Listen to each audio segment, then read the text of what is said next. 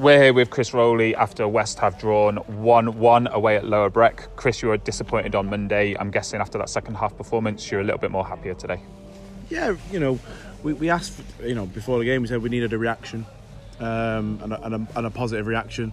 And I thought the first half, up until the goal, it was quite an even contest. I think you can tell we're a team that's tired. It's a team where there's been a lot of changes in terms of personnel, just to get us through the sheer volume of games that we've had recently. But yeah, we were relatively happy, obviously, and then we've the red card situation again. My view, and Joel's a very honest lad, and he's gutted in the changing rooms when we're coming at half time, and he's like, he's one of them who's he said, if I'd done something I thought was worthy of a red, he said I'd hold my hands up, and he said, but he's genuine. He's not the first player you'd think of if you think of someone got sent off for violent conduct. Yeah, I think he'd be quite low down the list. 100%. So he's genuinely good about that. But what we did at half time, we changed our shape, and we said, you know what, we're not going to just roll over and just accept a 1-0 loss. Or ultimately they scored from a very good free kick. But other than that, we've limited them to really not really many chances. Even with 10 men, and to play a game with 10 men for so long, it takes it out of you. And I thought the work rate from every player, especially those ones, like I said, who've come in, having not played loads, and there was some really good performances, and on another day we potentially win that game. Benji's had a second glorious chance, and the keeper's made a great save, and then we've got Zeke's has smashed the crossbar. So if that goes down off the crossbar, that's going in, and it's an amazing winner. Yeah, isn't it, at the exactly. End there, So we said there in the huddle at the end, that we can be pleased. I said I was embarrassed, of them in the change rooms at half time the other day at Charnock. Whereas today I can come off and say, I was proud of the work rate and the togetherness that they've shown there. Yeah, I mean, on Monday you were saying that there was maybe not one player who gave a good representation of themselves. Today was totally opposite. You couldn't really look around that any of the players who were on the pitch today and think that they didn't give their all.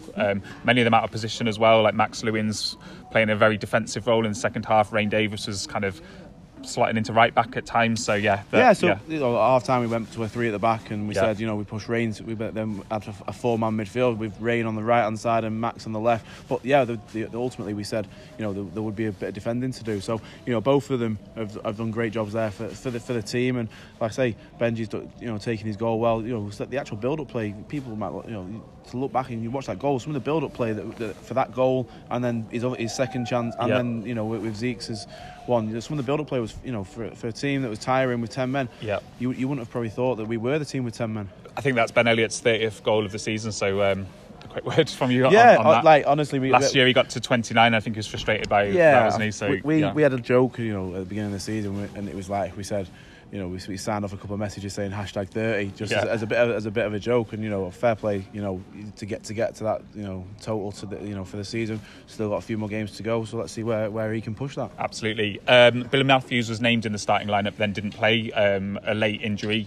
Does that kind of disrupt the start of the game for you as well?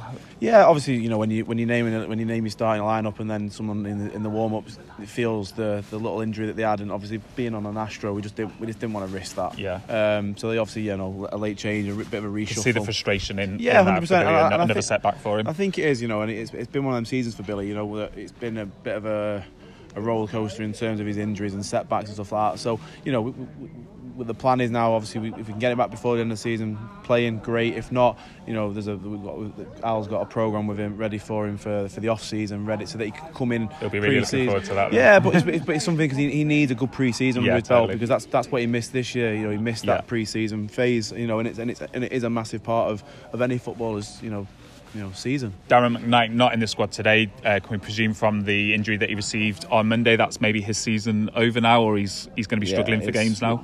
I think with how close the season is to the end, I think we'll be very lucky. And that not talking about when an official says there was no contact made, and then you look at Darren's ankle and you look at the still images, and a referee can actually say there was no contact. Honestly, it baffles me. But, yeah. That's sometimes what we have to deal with. But again, we'll get the rehab done and make sure he's ready to go for pre-season. Ben Hampson not involved today. Is that a rotation or? Yeah, a bit of rotation. Obviously, we've got another game on Saturday. In less than 48 hours. So it was a case of a few people. We left at home and said be ready for Saturday. Yeah, well, we'll be there on Saturday. Thanks for your time, mate. Cheers, gents. Thank you.